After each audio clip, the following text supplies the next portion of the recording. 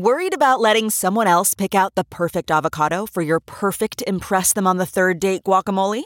Well, good thing Instacart shoppers are as picky as you are. They find ripe avocados like it's their guac on the line. They are milk expiration date detectives. They bag eggs like the 12 precious pieces of cargo they are. So let Instacart shoppers overthink your groceries so that you can overthink what you'll wear on that third date. Download the Instacart app today to get free delivery on your first 3 orders, while supplies last. Minimum $10 per order. Additional terms apply. CarMax is putting peace of mind back in car shopping by putting you in the driver's seat to find a ride that's right for you. Because at CarMax, we believe you shouldn't just settle for a car. You should love your car.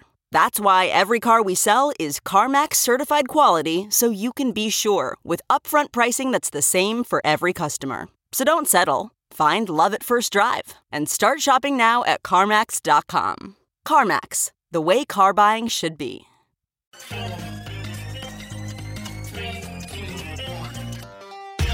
Welcome back to The Breakdown, an everyday analysis breaking down the most important stories in Bitcoin, crypto, and beyond with your host, NLW. The Breakdown is distributed by CoinDesk. Welcome back to The Breakdown. It is Tuesday, April 21st, and today we are continuing our exploration of what comes next.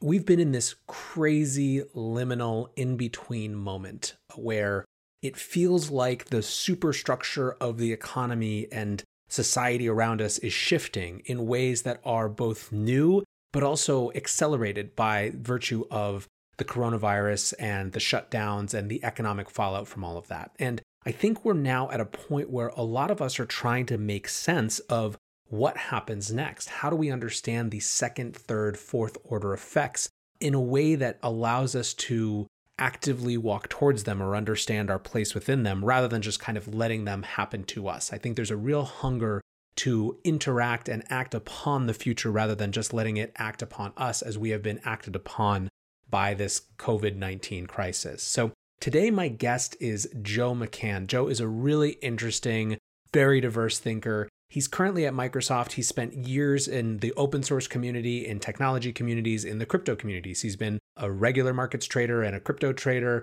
He's run crypto startups and fundraised in the venture capital market. So really interesting and diverse perspective. But he recently published an essay called The New World Order. And today we effectively go through a bunch of his arguments. This is an essay that was a way for him to explore these second and third order effects. It starts with localism and the beginning of the end of globalization, leading into the roaring 20s of inflation as manufacturing comes back home and UBI becomes the backstop from the sticker shock of prices of goods inevitably rising in the US. We talk about how QE infinity has expanded the wealth inequality gap and why it's created nationalization by proxy. And we talk finally about this idea of national healthcare as national security and why microbes are this decade's terrorists. We even get into proof of health and why a blockchain might be the right way to deal with proof of health, an inevitability he believes, given that we already have a world structured on proof of identity. It's just the next logical step. It's a fascinating conversation. It's a fascinating essay, and I really encourage you to read the whole piece. But for now, without any further ado, let's dive into this conversation about the new world order. As always, long interviews are edited very, very lightly. So knowing that, let's dive in. All right, we are here with Joe McCann. Joe, how's it going? Doing pretty good. How are you? I am well. Thank you so much for hanging out today. So as we were just talking about before, you wrote this awesome essay, or you published this awesome essay over the weekend called The New World Order. And, we've been talking a lot about on the breakdown this theme of second order effects and trying to wrap our heads around what the world post COVID-19 looks like. And so that's where I want to kind of spend a bunch of our effort today. But before that, I wanted to just wonder if you would give everyone a sense of who you are, how you relate to the Bitcoin and crypto world, what you spend your time on, just so they have context before we dive in. Yeah, sure. So I am professionally, I've been a technologist and a trader for about 20 years. Currently at Microsoft in the cloud and AI division.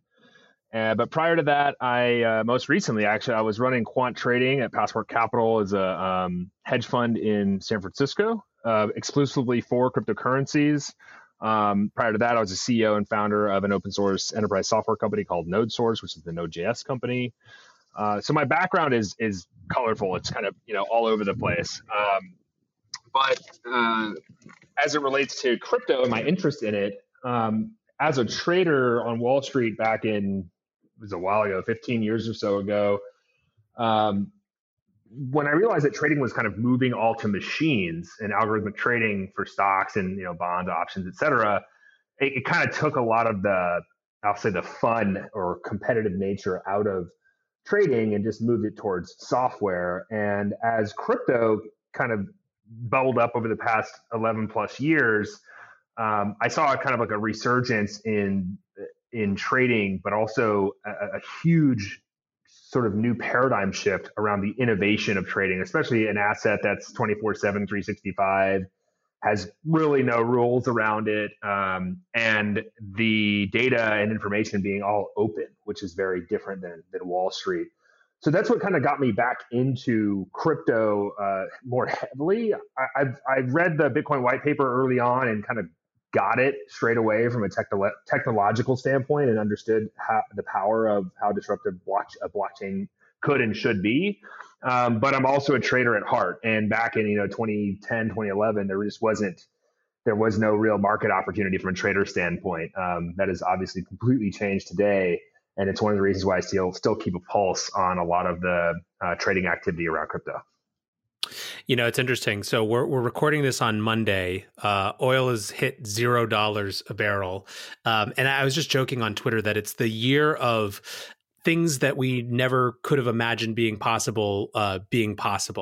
And I feel like it's one of those things that we couldn't have imagined possible, is that every market in the world would all of a sudden look like crypto markets in terms of volatility and unpredictability. Yeah, it's interesting you say that, because as a trader on the street many years ago, I traded on a desk where we were called volatility chasers. We would basically chase or trade anything that was volatile. We didn't even know, what the company did. We just knew that the stock was up 10% pre-market or was down 20% pre-market, or during, something happened during the day, or the Fed would announce their, cutting interest rates or raising interest rates, and the markets would go crazy around 2:30 Eastern time, and things got really volatile. But that has subsequently been sort of dampened for the past decade plus with the Fed's monetary policy of kind of keeping the volatility relatively subdued, and that has serious consequences. It has what I call, or what I think Taleb followers would call a tail risk event, where you've pushed out this volatility, these little nicks and cuts over the past 10 years to some massively explosive event where assets get really repriced really quickly and volatility re-enters the market. But as it relates to crypto and how things are all trading like crypto now, that's what's so interesting, is that if you've been trading Bitcoin, especially, or crypto in general, especially using any leverage, these 20, 30, 40% swings are just part of the deal. You just don't think to see that in the oil markets or the bond market or the stock market, not at the level that we've seen it over the past 6 weeks. And so, frankly, I think it's actually given crypto traders an edge in trading some of these, because the intestinal fortitude of managing positions with 20 to 30% swings, or seeing oil quite literally print zero today, is something that you could only imagine in trading crypto. And I think it actually is a bit ironic that the volatility associated with trading Bitcoin right now is nothing in terms of trading some of these other sort of traditional or legacy assets. Perfect segue for getting into this. I think you touched on a bunch of the themes actually from this piece. So the new world order, I guess let's start by what was the inspiration for actually writing this? I mean, it feels like a piece where you just needed to sit down and actually think through how all these second order effects were going to relate to one another. But what was the context for it, I guess, for you? Yeah, it's a great question. So I actually love writing, and I don't really get to do it enough for various reasons. Our attention spans tend to be tend to be a little preoccupied these days. But I do really enjoy writing, and I think the thing that I was trying to, I didn't expect it to kind of blow up the way it did. I see patterns and have seen patterns for my entire life, for various reasons, whether it's living in a bunch of different locations around the world, experiencing different cultures, working in different professional settings, whatever these sort of experiences might be. You can start to sort of discern or distill patterns from stuff. And when you see these kind of giant macro secular paradigm shifting things happening vis-a-vis COVID, the global financial crisis, 9/11, these kind of like cornerstone big moments in human history. When they happen, what I look for are the things that I don't think other people are looking for.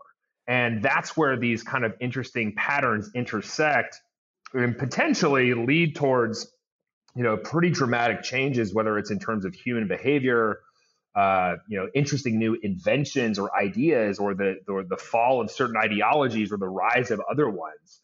That was really the impetus. Is like I just saw all of these kind of connecting points and had to find a way to weave it into something that made sense. I did not expect it to be 7,000 words, and I actually kind of cut myself off because I'm like, nobody's going to read this. This is 28 minutes long on Medium. And it turns out there are people that will still read a long form piece as long as it's got something compelling to say.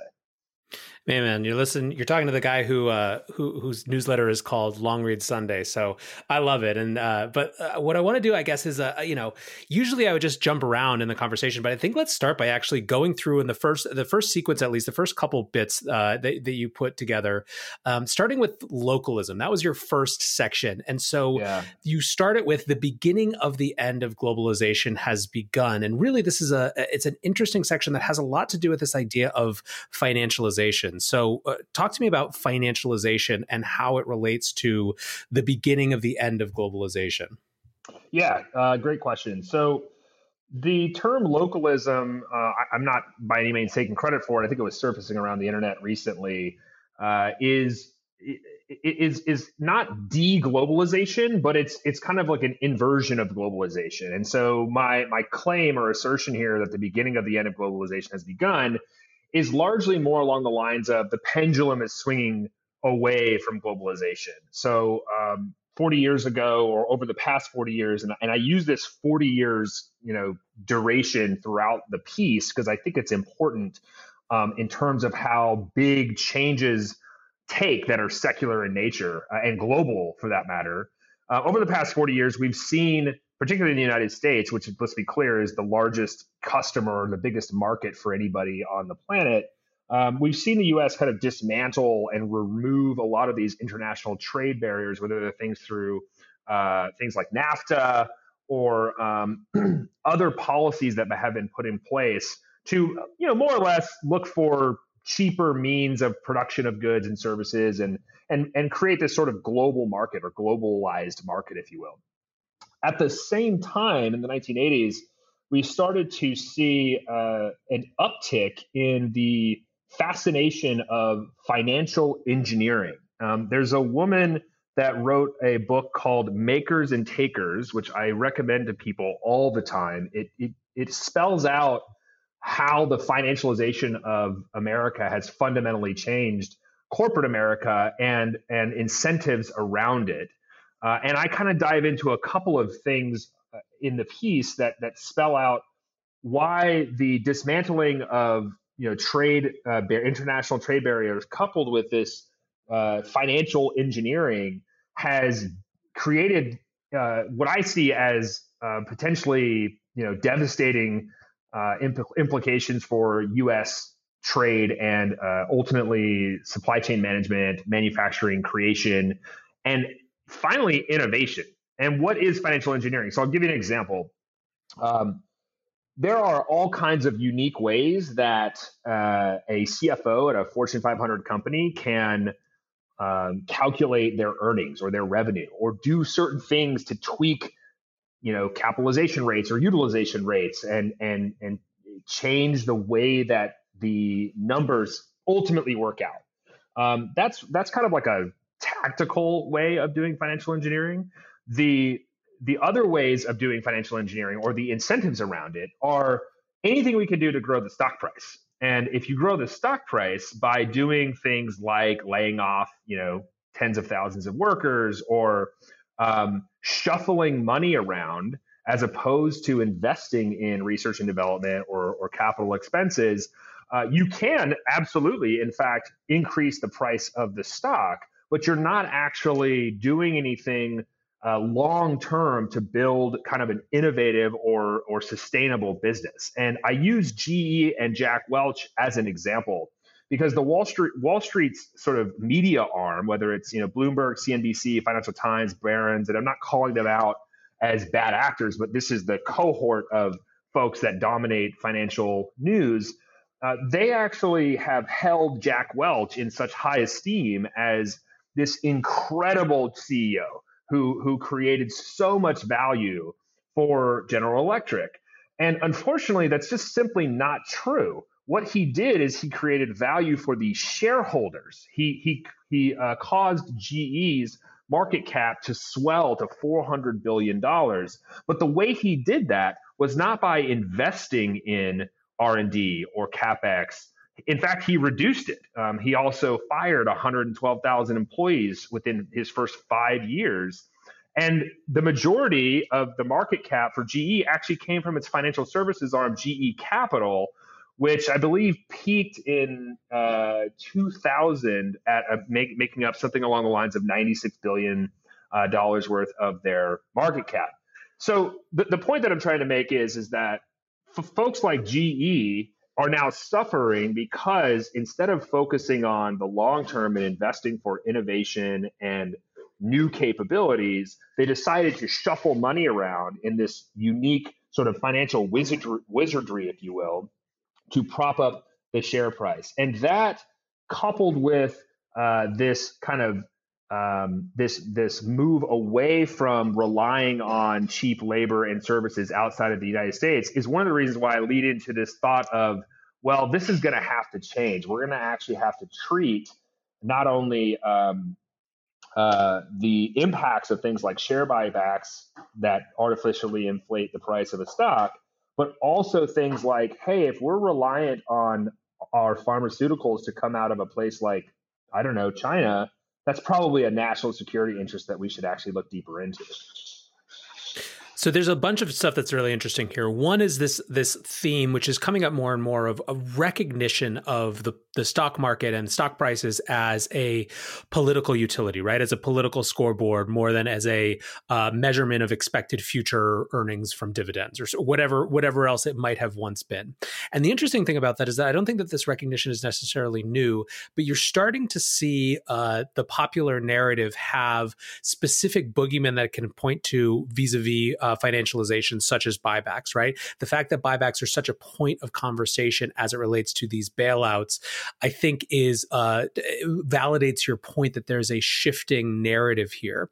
Now, interestingly, the way that you kind of end this section has to do with this prediction around domestic manufacturing, which is something that I think a lot of folks are waking up to and having a conversation. And one of the things that's kind of fascinating to me about that is that it's largely bipartisan, right? This awakening. Now, some people on both sides of the aisle have had this as a major hot point issue for a while, but for a lot of folks who are just kind of like run of the mill, haven't really thought about it before, the idea of domestic manufacturing and having control over at least key supply chains being an important issue is really on the rebound right now, probably with pretty big implications for how the next couple decades of American industry are designed. Yes, I mean, I completely agree. I think the interesting thing here is that on the one hand, you could say the right or the Republican Party or conservatives, whatever you want to call the right in the United States, they have been all about sort of free markets, pro-capitalism, whatever it is to basically get rich, right? Make more money, and if you work hard, you deserve to take more, and the government deserves to take less, and all this good stuff. And on the left, you've got this kind of like this idea that, well, if the people at the top are making so much money, it's difficult for working class Americans to actually also make money. So we need to have some level of fairness associated with the market that we're creating for employment. And the kind of sticking point for both of these, that oddly enough is aligning these two very fractured political ideologies, is the idea that we no longer should be relying on, frankly, China or other countries to manufacture goods because they're cheap, because it is now causing this sort of national security risk. I mean, the fact that we don't have cotton swabs readily available, or sort of gloves, or in New York City, I saw something along the lines of the hospital workers were looking for rain ponchos for protective gear. I mean, this is wild to think that this is the case. But when you continue to abstract away domestic manufacturing for goods like that, and more importantly, the innovation around developing like kind of the modern assembly line, we kind of put ourselves in this very weak position. And it is a bipartisan issue at this point to say that, hey, maybe we should decouple our dependency on China and do stuff more at home. I think there's a guy named Matthew Stoller, who's a staunch liberal Democrat, who shares this view. And as I mentioned in the piece, Larry Kudlow, who was famously known for being a CNBC financial news pundit, is now one of Donald Trump's financial advisors, has also floated this idea of actually paying the moving costs for companies to leave China and come home. So to your point, this is not an issue that folks in the United States political spectrum are wildly divided on. If anything, it's a galvanizing kind of issue that I think will bring a lot more people together. Well, and interestingly, so two things. First, Japan in its stimulus package actually included incentives for companies to bring industry back home from China in the most recent kind of COVID-19 stimulus. So that's an example, a template for that happening elsewhere around the world. But also, I don't know if you saw it yet, but Biden's first big full-throated attack on Trump since really consolidating this thing came out maybe yesterday or the day before.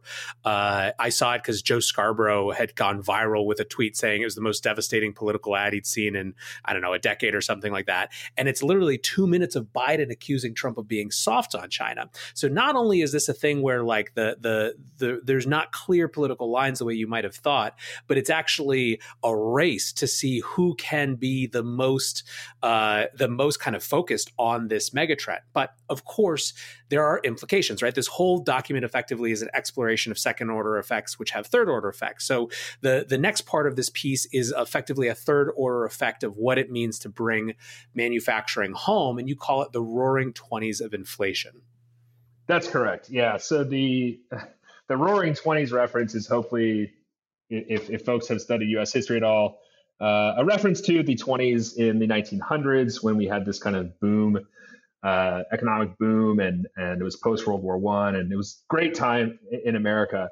I actually think that we will see, as a result of domestic manufacturing, a move back towards inflation. So again, over the past 40 years, the United States has seen a constant and steady decline, for the most part, of inflation. And the Fed, even for the past 20 plus years, has had a, quote, Fed inflation target that they try to map to. It's typically around 2%. But we've seen, even over the past decade, they've barely been able to produce inflation, mainly because of the monetary policies that they put in place around quantitative easing, et cetera. We can get to that later.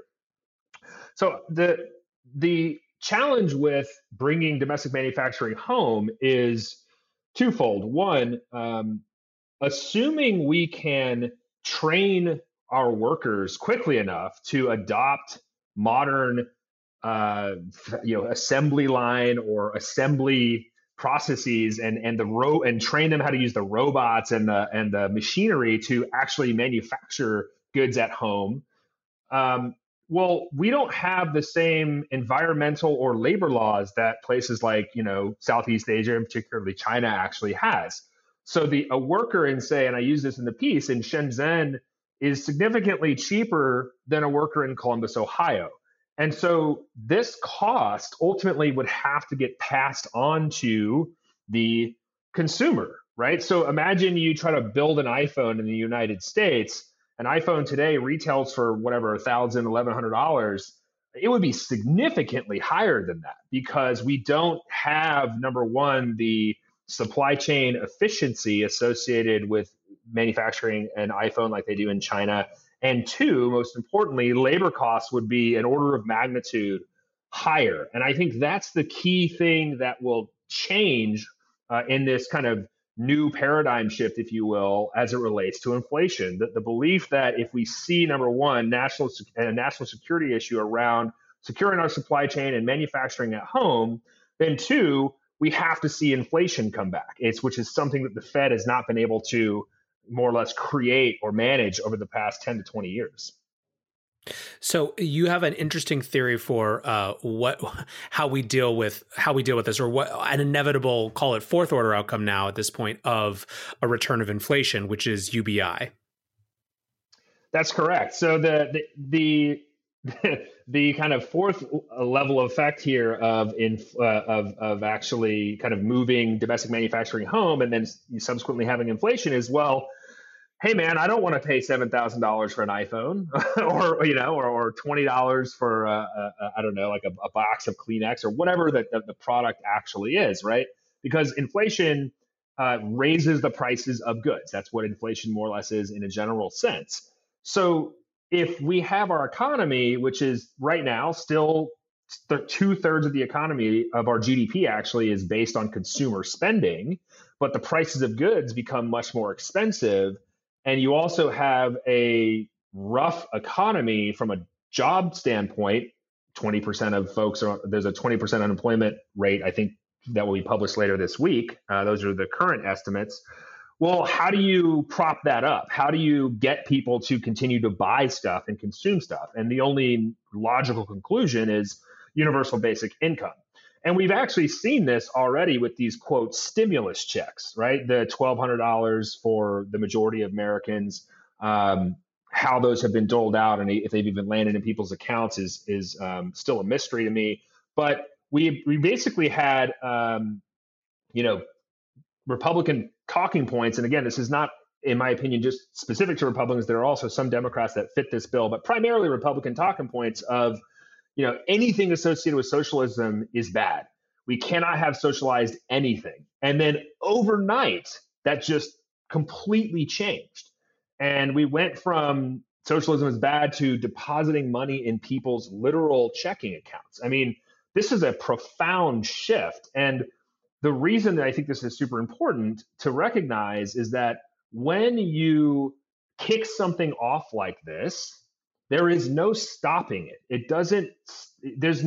From here on out, we have to have this, and they may not call it universal basic income for political reasons, but that's more or less what this is, right? These stimulus checks are some form of income to enable folks to buy the goods and services, in theory anyway, that are critical to living their life, which also continues to support a consumer-based economy.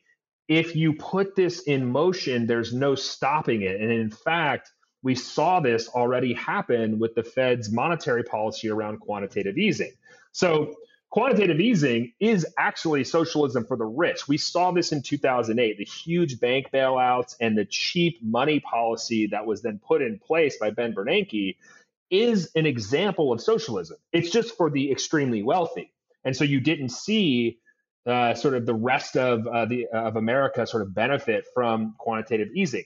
And yet, once quantitative easing kicked off, there's no stopping it. We've actually had to inject it with steroids, if you will, which is what Jay Powell has done over the past few weeks with kind of propping up the markets, if you will. So the logical conclusion for UBI is once you kick it off, there is no stopping it. So QE, which started in 2008, leads to QE infinity. Universal basic income in 2020 leads to universal basic income in infinity from here on out. So I think that the really interesting point that you make, which is a really key detail for tying QE and UBI together, is you have a line that says it would be political suicide for a politician to stop paying people to feed their families with their stimulus checks.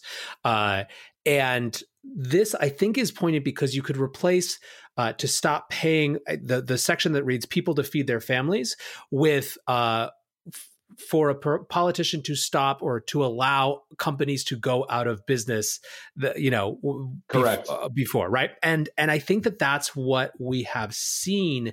The shift in the Overton window on what was simply expected from the government backstopping loss. I mean, this is what Chamath has been screaming about on CNN, and there's more people, I think now at least, have been joking that FinTwit has been looking a lot more like Bitcoin Twitter lately, right? Vis-a-vis the Fed.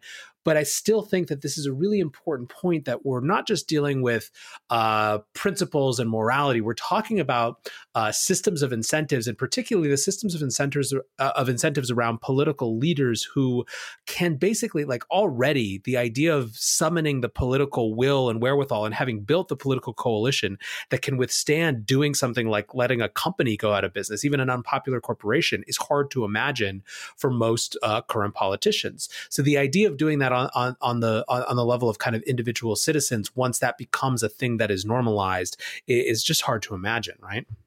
I completely agree. And I mean, I think one of the sort of the more maybe less savory analogies is to use of like a drug dealer. The second that you kind of offer something like this to someone, it's going to be very difficult to take it away from them going forward.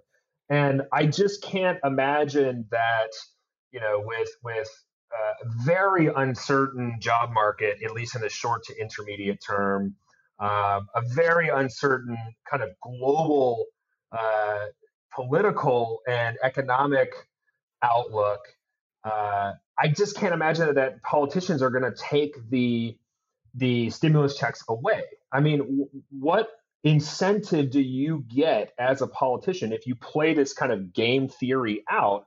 What do you get from doing that? Right? You've basically said, hey, we will do whatever it takes to bail out these corporations and these CEOs that are getting, massive compensation packages, by the way, that are completely tied largely to the stock price. We're going to keep bailing those folks out. But, the folks that are serving folks at diners, and they don't deserve any more money. It just seems completely asinine to think that a politician would actually number one, take that view, and number two, execute on it. Well, this is the problem. We've created a situation just vis-a-vis corporate bailouts that it almost implicates this, right? Because people, I think, rightly are looking at the disparity in these two responses, right? You have the PPP program, which ran out of money almost immediately, which was distributing up tens and 20s of millions of dollars to major franchises. Like, it was clearly distributed on the basis of who had the best banking relationships, right? Like, that's right. And they're rightly frustrated. And so, of course, there's going to be this demand. It's going to be an extremely popular position to kind of try to equalize it, but they're not going to try to equalize it by doing less for the corporate sector. They're going to try to equalize it by doing more for everyone else. And I think that, so one of the things, though, I did want to get you to talk just a little bit more, because this is a point that I think is really important, especially for folks who are kind of new to the Bitcoin space and just coming into it. This idea of Cantillon effects, the idea that this monetary stimulus has had the impact of artificially pushing people away from savings and into markets, and has actually exacerbated inequality, because this is a layer of the inequality conversation, the wealth inequality conversation in America, that we don't usually get to. And because we don't usually get to it, I think it leads to the ideologue kind of fracturing, right? Where my friends, and I'm sure your friends who don't spend time with this, when they see, people who have $1 billion over here and them, they get frustrated. And so it becomes kind of redundant reductive and reduced to these simple things like there should be no billionaires, where really we're talking about the inherent implications of monetary policy. So you got into this a little bit. You said the problem with artificially stimulating the economy by expanding the money supply is that savers can't save for retirement safely or with little to no risk. They must invest in riskier assets to get a return. So this is, I think, the legacy of the last 10 years. I'd love you to just touch on that for a minute. Sure. Yeah. So it's a pretty straightforward concept that I think is intentionally hidden from most people. No one asks the question, why does my savings account only give me 0.3% annual yield? Right? I mean, why aren't we asking ourselves this question more frequently? I'm parking money in this bank. They're going to, in theory, use it to lend to other people or other businesses or something. So I should get some sort of return on that. And because the Fed has created a monetary environment that, for many years, and we're already back there now, was lending money at 0%, that dramatically increases not only the supply of money available, but it de-incentivizes or disincentivizes, I should say, savers, because you can't make any money saving money. And so what's the purpose of money? Well, the purpose is then to spend it. And so you either spend it vis-a-vis a consumer or a business that's buying something that is then generating GDP for the economy. That's the kind of like furthest logical extension. Or you say, okay, well, I can't just continue to constantly buy stuff. I have to get a return for my money somewhere. You invest in riskier assets because you have to generate some form of a return for, say, your retirement or the better sort of longer term standing of your finances. And where does that money flow? That money doesn't flow into safe investments. Treasury bonds are at record lows in terms of what you can get on them. I already mentioned the savings account. This then has money flow into what we call risk assets. So the stock market, venture capital. I mean, venture capitalists have raised records amount of capital every year over year for the past 10 years. Is that a coincidence with the amount of cheap liquidity flooding the global market today? Probably not, right? Or probably is. Probably not a coincidence, right? It's directly associated with it. So the idea that folks are investing in real estate, in venture capital, in startups, in stocks, in these other riskier assets, then creates a mispriced asset, right? So stocks have been dramatically mispriced because people have no other option but to put money into the stock market. Houses have been mispriced because we've had nowhere else to park our wealth. Our belief is, I'm going to buy a home and in 10 years, 5 years, 20 years, whatever, it's going to be worth more money. It's operating as some sort of investment vehicle as opposed to a form of residence. All of this has risk baked into it in a way that most people don't see. And so what we saw over the past 6 weeks, and we haven't seen it yet with the housing market, is a dramatic repricing of the stock market, which is and has been radically mispriced for the past 10 plus years. Although, so that I think is the implication. But what we're seeing right now, right, is the Fed doing basically everything it can to prevent that from happening. And it seems like it's kind of working. I mean, what's your read on the markets right now with regard to that specific repricing question? Yeah. So this is what's, super messed up about the way that the markets are now functioning. In traditional, capitalist views, if you will, the idea that a company, gets hit on hard times or hits a huge bump in the road or may have to go bankrupt or may have to restructure or something. This is part of how markets work. It's how it's supposed to work. Free markets work. And the way that you can get a view into, say, the health or the long or short term benefits of, say, owning a stock in a company is the stock price, right? And if the stock price is all of a sudden nosediving, well, it's not necessarily looking that great for the shareholders, but it's also not looking that great for folks that are higher up the capital structure. So these are folks that actually own either preferred shares, not common stock, or they own, corporate debt. So for example, the majority of Fortune 500s have been more or less offering up bonds, corporate bonds, for the past many decades, but certainly heavily over the past few years, because interest rates have been so low that they'd be silly not to do these corporate issuances of bonds. But when bonds start to actually go down, then there's real panic and risk in the market. And so what the Fed is doing, the Fed by law is not allowed to buy stocks. It's not in their charter legally. However, what they can do is they can buy certain debt instruments, and they expanded the sort of spectrum of assets that they could buy, most recently down to junk status bonds. And if you notice what has happened over the past few weeks with a lot of these sort of airline stocks and transport stocks like Ford, for example, et cetera, their stocks were taking a hit. Their corporate bonds were also starting to take a hit, which was implying, really bad, a really bad future setup for these companies. But the second that the Fed can actually buy these bonds, they act kind of like a floor to supporting the price. And so if a corporate bondholder is no longer worried that the company is not going to go under because the Fed is there to kind of buy their bonds and support the price of bonds, well, then they can kind of relax a little bit. And that also then has a downstream effect on common shareholders. If the bondholders are less worried that the company is going to go under, then I should be less worried as a common shareholder, and the common stock price then rips higher. That's exactly what's happened since the May 23rd bottom, when we started to see the Fed basically start buying up a lot of these corporate bonds and other forms of debt to prop these companies up. The problem with this is that everybody that's ever taken a finance course or has an MBA that has learned about how to value public companies or companies in general, those are all useless now, because you can no longer get accurate price discovery or make an accurate determination for what the value of a company is when the federal government would just step up and save those companies from failing. So do you think, this is kind of your argument, that we are effectively showing now the U.S.'s version of how it nationalizes companies and industries?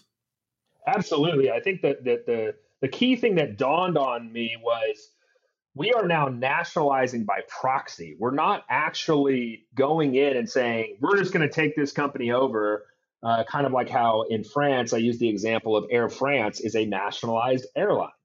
There is no, there's American Airlines, but they're a for-profit company, right? They're a publicly traded company. They're not owned by the United States. And how un-American is that, right? Could you imagine politicians today trying to toe the party line, whether they're Democrats or Republicans, by going out and nationalizing companies? Unbelievable political risk associated with that. But we also can't just let those companies fail, right? There's too big of a risk to the broader economy. And frankly, even from Trump's perspective, his reelection chances go dramatically down if there's a recession in play, right? So this idea of propping up these companies via corporate bond buying and junk bond buying is not a direct nationalization, but it's a nationalization by proxy. They're basically saying, hey, look, we are going to prop these companies up. We know that they're critical to the health of our economy and the functioning of our economy, et cetera, but we're not going to do the socialism approach. We're not going to do the explicit nationalization approach. We're just going to do it by these corporate bond buying. So in my mind, you're still nationalizing the business, right? Like if United Airlines, for example, and I'm not picking on them, I'm just using them as an example, if they all of a sudden have all of their flights overnight for the next 3 months get canceled and no one is flying, as a private business, guess what happens? You go out of business, like you go bankrupt. There is some sort of restructuring process that takes place. But if a government believes that, hey, you know what? It's pretty critical that we enable these airlines to keep this airline company to keep flying because we have, national security reasons, or it promotes trade, or whatever the reason might be. Well, that government would step in and just nationalize the company, and now it's a part of the federal government, and then there's no sort of failure, if you will. The government is effectively propping it up and making sure that it still functions. That is exactly what's happening right now, except United Airlines is not owned by the federal government. It's still owned by its bondholders and shareholders, et cetera. And it doesn't have sort of some sort of regulations or restrictions associated with how they can conduct business or what they're going to do. The government just wholeheartedly said, hey, we've got your back, right? It's not our, we understand you didn't manage your company appropriately, or you didn't plan for a rainy day, or you spent, X number of billions of dollars over the past 10 years buying back your stock, as opposed to, investing in other areas where you could potentially weather this storm.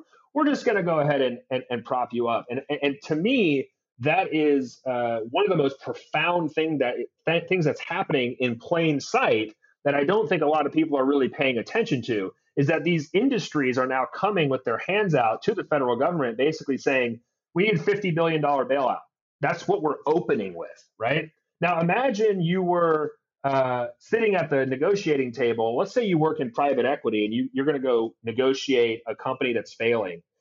Are you just going to say, here's all the money and, everything's good to go? No, you're going to try to ask or take as much as you can from that business to make sure that this business recognizes who's actually in control here, who actually has the leverage. And that's not what's happening with these negotiations with these industries. The executives of these companies are telling the government what they need, and the government's granting it to them. And to me, that's just not how capitalism works. That is, in fact, nationalization. A couple weeks ago on the show, Pomp was on, and he basically made the assertion that these companies think that the government is the stupidest guy in the room, and they're taking full advantage of it right now. That's the way he put it. The government thinks that they are the stupidest guy in the room? No. That these companies think that the government's the stupidest investor in the room, right? The stupidest person that they could go to money. They're not going and offering equity on the markets or trying to restructure. They're just going straight to the handout because they think they can get away with it effectively. Oh, absolutely. And I would be doing the same thing, right?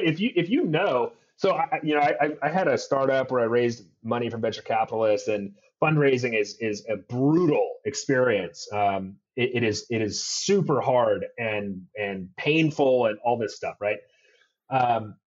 If I could just go directly to a source and say, I need this amount of money, and they're pretty much going to write me the check for it, I would be absolutely doing the same thing. But the problem, though, again, and this is where we get into this kind of socialism for the rich eventually leads to socialism for all, is this is what the playbook was written in 2008 for how to do this type of thing. Because there was no playbook prior to this, right? Ben Bernanke and the Fed at that time had to figure out, and Hank Paulson had to figure out how they could, prop up the financial system so it didn't completely collapse. And now we have that playbook. Now, recall, General Motors received a bailout back in, I think, 2009. So industry leaders are looking at this going, hey, we know how this works. So why don't we just go do the same thing? As opposed to, going to private equity or going to a sovereign wealth fund or going to some other form of investment dollars. Warren Buffett famously executed one of the greatest trades over the past decade. And you'll have to fact check me on this, but I believe he cut a deal with Bank of America back in 2008. That was a $10 billion preferred stock investment, more or less. So I believe he got preferred shares with a bunch of other fancy whiz-bang warrants that only Warren Buffett can put onto a deal. And he ultimately netted about $12 billion from that deal. Those are not happening right now. And why? And if you're the CEO of a company, why would you? Why wouldn't you just go directly to kind of the dumbest, the most obvious investor in the room, which would be the U.S. government? So there's a ton more in this essay, the second order effects. You go into everything from working class divisions to vocational training thriving and the implication for universities to video as the new platform to global behavior changes. But since I've kept you for coming up on 45 minutes, it'll be an hour before we get through this anyways. I want to maybe kind of shift for just a few minutes and maybe by way of kind of wrapping up into this kind of this section, this three-part section you have on the idea of one, national healthcare as national security, two, the likelihood of us seeing proof of health, and three, this idea of trusting less than verifying and why proof of health might actually be a legitimate and real world use case for blockchains. Yeah, that sounds great. As I was writing this, I was trying to think, what is the kind of main key thing that I want people to take away from this? And it's hard because, as you mentioned, I cover a lot of different topics, and they do kind of intersect and wind together in some respects. But if there was one thing I want people to take away from this, is that there is now an obvious reason for a national healthcare system in the United States, and that is because it is now a national security interest. And the implementation of it is something that you had mentioned around this proof of health, and this is where blockchain can come in, et cetera, et cetera. But let's stop for a second and kind of discuss this national healthcare as national security concept that I'm asserting here. So for decades, the United States has become the most armed country in the world. We dwarf every other country in the terms of the number of handguns and rifles and assault weapons that citizens actually carry. In addition to that, we outspend every other country on defense by, except for China, by an order of magnitude. And we do, I think, about 4 or 5x what China does on an annual basis. So we are very capable of defending ourselves. Yet somehow a microbe has brought the country to its knees. You can't shoot a virus. You can't drone bomb it. You can't torture it. You can't do any of these war type tactics against a virus. And so how do we defend against the current virus and future viruses? My argument is that through universal immunity. I think we have to actually truly invest in healthcare as almost national defense. You can see what happened after 9/11. We seriously over-indexed and caused 2 wars in 2 different countries that cost many people lives, not just Americans, but people all around the world, particularly the countries that they were being fought in. Trillions of dollars of U.S. Treasury spent on these wars. But we really haven't had a terrorist attack on home soil since. Now we have this virus that has more or less attacked the United States. Are we going to allow that to happen again? Likely we'll see us over-indexing, similar to what we did with 9/11, and creating, bureaucracies and potential agencies. Like we created Homeland Security after 9/11. We passed the Patriot Act after 9/11. Something similar, a similar pattern will likely surface for managing these microbes as the new terrorists, right? That's kind of the line that I use, is that this decade's terrorists are in fact microbes, and how do we defend against that? Well, you have to have an immunity plan for your population. You have to have folks that can be alive, well, healthy, but also once those folks are alive, well, and healthy, they can then go back into their communities. They can go back into stores. They can buy things. They can work. They can generate, economic output, et cetera. But there's only one problem. How do we know that you're actually immune? How can we be sure that you are, in fact, carrying, the antibodies, or you've received the vaccine or something along these lines? And this is where I get into this concept of proof of health or digital immunity. You're going to have to be able to not tell someone that you've had a vaccine, or not show them a piece of paper that says, yeah, I've got the coronavirus, vaccine and I'm good to go. There's going to have to be some way to prove it. And in my opinion, the only way to implement something like this is by leveraging a public blockchain. And I'm not going to pick some, Bitcoin, Ethereum, it doesn't matter. The idea that a decentralized system of record that is tamper-proof, that is globally redundant, that is fault tolerant, that cannot be coerced by a nation state or a company or an individual, but also enables you to easily verify data that exists on this chain from basically anywhere in the world, is the only way I think that we can actually genuinely do this at a global scale. And I'll give you an example, right? So if, let's say, the United States determines, all right, we're going to create this kind of proof of health digital passport, if you will, we're just going to run it on our, Microsoft Azure cloud, or we're going to run it in Amazon's AWS or our own data centers, et cetera, et cetera. Well, there's two problems with that. One, how do I go to Canada? How does a Canadian come to the United States, or anybody for that matter?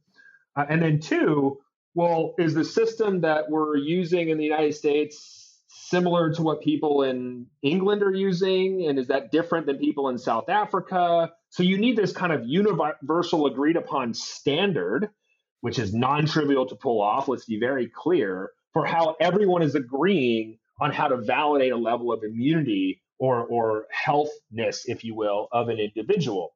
And so if you can get every leader in the world and their kind of top tier health officials to agree on what the standard looks like for proving your health, and they all successfully implement that standard, how can we trust each other? You can't. And I think for anybody that's been in Bitcoin or understanding decentralized or distributed systems or peer-to-peer systems, understands that one of the biggest value props that Bitcoin and or blockchain bring to, I would say, technology and humanity in general is the minimization on trust of people or institutions. We're seeing and have seen, and I've tweeted about this for quite some time now, a full breakdown of trust in our institutions. If you need any further proof, just look at what's happening with coronavirus. The breakdown in trust in institutions continues to erode, and there needs to be some way that we can all kind of trust each other without having to actually trust each other. And in my opinion, the only way to do that is to hash your information, store it on a chain, and have someone be able to actually verify against that. I'm open to other suggestions, but the idea that a diplomatic solution to trusting data that's coming out of, say, Iran, North Korea, China, or even the United States, depending on where you sit, is just crazy. You're not going to be able to actually trust this stuff going forward. And if we treat healthcare as strongly as we do national defense, well, you're going to have to believe that we're going to take every measure possible to make sure that folks from other countries that don't align with this aren't getting into our country, and we create this sort of isolated or even more alienated global environment. So obviously there are so many changes here. I guess as you're sitting and thinking about this, as you reflect on it now, how much of this feels inevitable versus things that we still have some ability to influence as regular people? And if there is any room for influence, what are the levers right now, do you think, to actually avoid outcomes that we find undesirable? I mean, obviously, we didn't even get into the privacy implications of what you were just talking about, because that's an entire additional podcast on its own. But that's a concern, right? Like, do you think these forces are beyond anyone's control, or can they be shaped? And if so, how? Yeah, it's a great question. I mean, what I was trying to do as I was writing this piece is not necessarily predict the future, but try to use pattern recognition to help me think about how to shape the narrative of what the future could potentially look like. And if we just look at something like 9/11 and what has transpired since then at the policy level, at the trade level, at the financial level, so many things have changed since then that are paradigmatic in nature. And with this shift around coronavirus, I see a similar pattern. Now, are we going to have a kind of healthcare defense organization?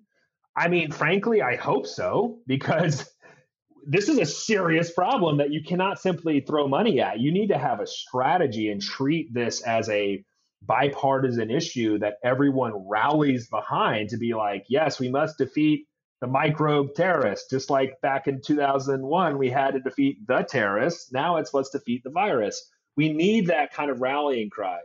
But what will, I think, and unfortunately inevitably happen, is you will see a rise in encroaching on folks' privacy. You will see a rise in the surveillance state. But like, let's be clear, we're already there, right? I mean, the fact that people would be concerned at this juncture about their privacy to help them actually be well enough to go out in public just seems ridiculous to me. The surveillance that has been put in place, certainly in the United States, let alone in places like China over the past 20 years, is huge. And those implications we haven't entirely felt yet. But my belief is that if there's any way that we can potentially influence this, it's similar to what happened with Apple and Google when they partnered together to help, sort of pioneer or bootstrap this contact tracing capability within iPhones and Android devices.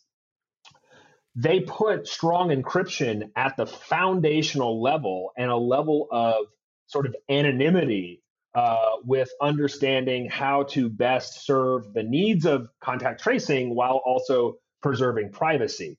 So I think as more and more folks get familiar with the concept of the power of strong encryption and cryptography, the power of trust minimized systems, hopefully we start to see sort of a sea change event with folks thinking more holistically about, well, am I just going to sign that sort of terms of service? Am I just going to allow this type of information out there? And if I am, what are in fact the ramifications of that? This is why I think that these conversations are so important, because ultimately when citizens lose, it's often because they lose the narrative, right? They lose the ability to shape what the future is supposed to look like. And they kind of just go along with whatever is happening around them. And that's very easy to do, right? It's hard to be constantly cognizant and aware of everything. And one of the things that I love about this essay and about this sort of this type of thought process is walking through these implications. Again, to your point, it's not prediction so much as understanding rationally based on what stimuli and inputs we have now, what would then happen? Well, what is then likely to happen from that? What is then likely to happen from that? And I think by giving people a sense of an ability to walk through that theoretical, they can decide whether that is desirable to them or not. And if not, well, then begins, I guess, the long journey of figuring out what the hell to do about it. But that's kind of the journey of a lifetime, right? But Joe, this was awesome. I really appreciate the chance of getting to dive into this with you. I love how much thinking went into this. Really appreciate the time. Yeah, it's my pleasure. Thanks for having me.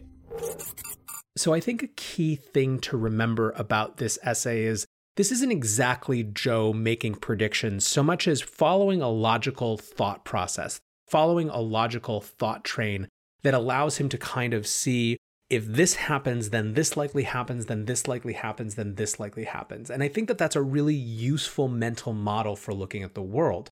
But I would encourage everyone to go do their own versions of this thought progression around second order effects to figure out what comes out on the other side. Because the reality is, and I kind of alluded to this at the beginning of the intro of this conversation, we are currently acted upon by the world. We are all kind of stuck in our houses and feel very little agency. But the future is to some extent what we make of it. We all have varying degrees of power to influence outcomes, and some things end up having the force of feeling like inevitability, but there's much more room to shape the future to have it be what we want it to be than I think we give ourselves credit for. So do the work to actually think through your own second, third order effects, what you believe will happen. And when you see something you don't like, fight against it in whatever way you have, using whatever levers of power you have. And then tell me about it on Twitter. I'm at NLW. Maybe we'll talk about it on the breakdown. Thanks as always, guys, for listening. I really appreciate it. You can now subscribe via Twitter or get these podcasts via Twitter at BreakdownNLW is the podcast handle. And for now, guys, be safe. And as always, take care of each other. Peace.